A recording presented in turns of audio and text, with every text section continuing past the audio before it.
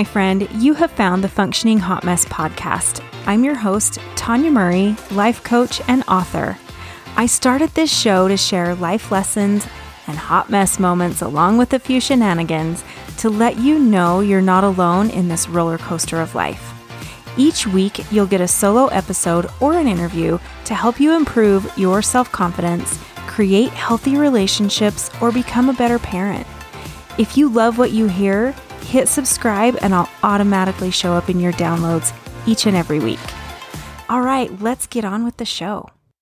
You guys, it is warming up and this warm weather just has my spirits lifting and soaring. I'm so excited. I love what comes with warm weather. It's being outside, it's going camping, it's hanging out with friends. It's doing all the things that are so uplifting and fulfilling for me.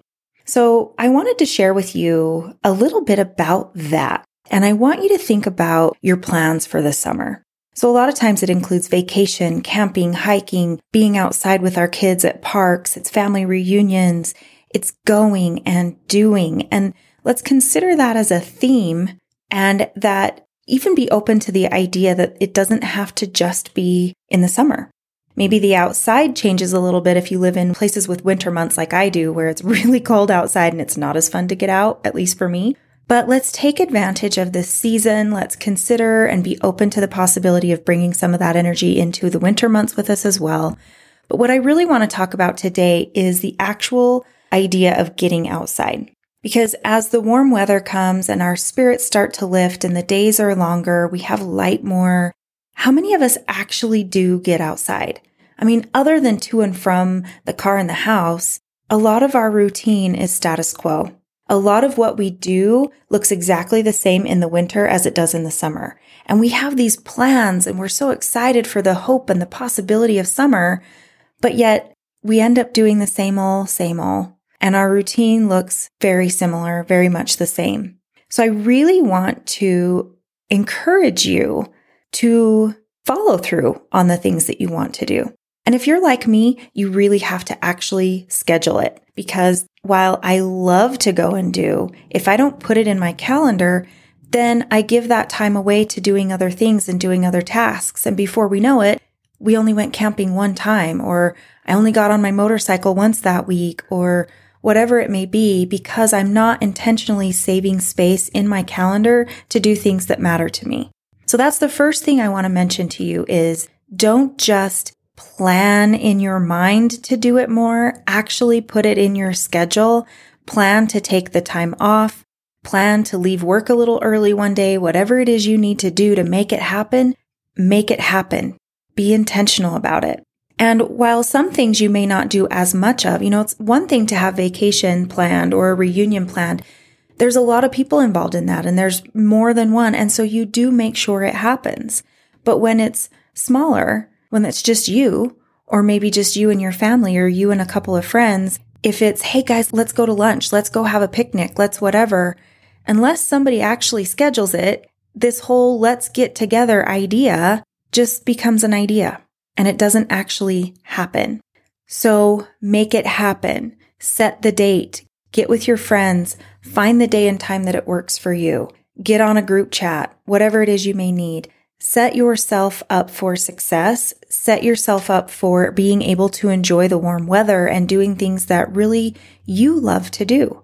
It's okay to plan things alone, but plan them. Set a time in your schedule. And yes, be open to and look for those little pockets of time that show up for you. I love when that happens for me, when things fall through the crack. Maybe a client isn't able to show up, or something happens, right? Something changes within the schedule. And I find myself with a free hour. And I love those little pockets of time because usually the universe knows that I needed it and it's divinely timed. And so I'm able to decide what I want to do with that.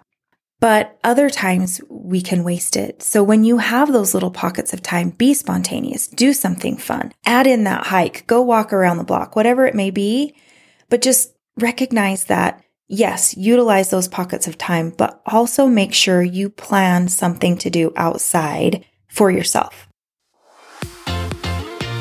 Hey, podcast fam, I know you're either a hot mess, feeling like you're going to lose it and know that you need a change and you need it now, or you're in a better place than you've been before and you're feeling like you're on the verge of leveling up, but you're not exactly sure where to start. Either way, you are ready for some guidance, and I've got you. I have the Perfectly Imperfect membership that is just what you're looking for. Every month, I go live and teach on topics like strengthening your intuition, what to do about toxic relationships, and how to stop shoulding all over yourself. You also get monthly meditations, journal prompts, because you know they're my thing, and you get special access to some of my other programs. You can try the membership risk-free for 7 days at www.theheartofconfidence.com/membership. Just jump in and binge as much of the content as you like, and then if you love what you hear, sign up for less than a few lattes a month. It's personal development on autopilot just for you.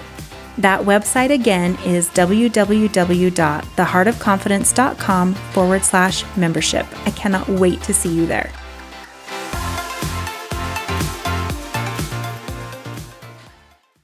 Now, one thing I want to bring to you is the importance of actually being outside. In her book, The Nature Fix, Why Nature Makes Us Happier, Healthier, and More Creative, Florence Williams really goes into the science of being outdoors, and it is an amazing book. I highly recommend it if you have not read that yet. But she talks about even just spending 5 minutes out in nature, our body and brain starts to change. It strengthens our immune system. We're more calm and alert. We're less preoccupied with our personal problems, and it increases our overall happiness. So really take advantage this summer. And the reason I'm bringing this to you in May is because I know we're going to need it. We need to plan our summers this way. So really recognize that there is so much value to actually being in nature. And I don't care if you don't love the bugs or you don't love the dirt, deal with it, get out there anyway, because it is valuable to your overall health. In Japan, it's actually part of their preventative medicine. Think about that. Being out in nature is preventative medicine in some countries. How cool is that? And especially, we have so much nature around us.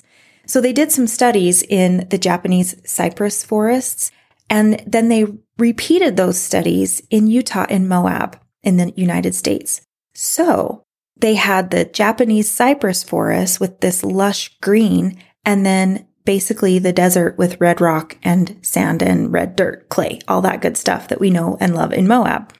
And the results were similar. The results were basically the same. So it is just being out in nature. And I want to really encourage you to be in nature when you're there. Listen to the rustling of the leaves. Touch them with your hands. Put your feet in the grass. Put your feet in the dirt. Swim in the lake or in the river or whatever it is where you may be. Let your feet, let your hands get in nature. And the cool thing about that is it really helps ground you. It helps you just feel all of that peace and calm that we so much long for. And our day-to-day gets so busy and we lose that calm, we lose that peace. But when we return to nature is really where we can find it again in 5 minutes.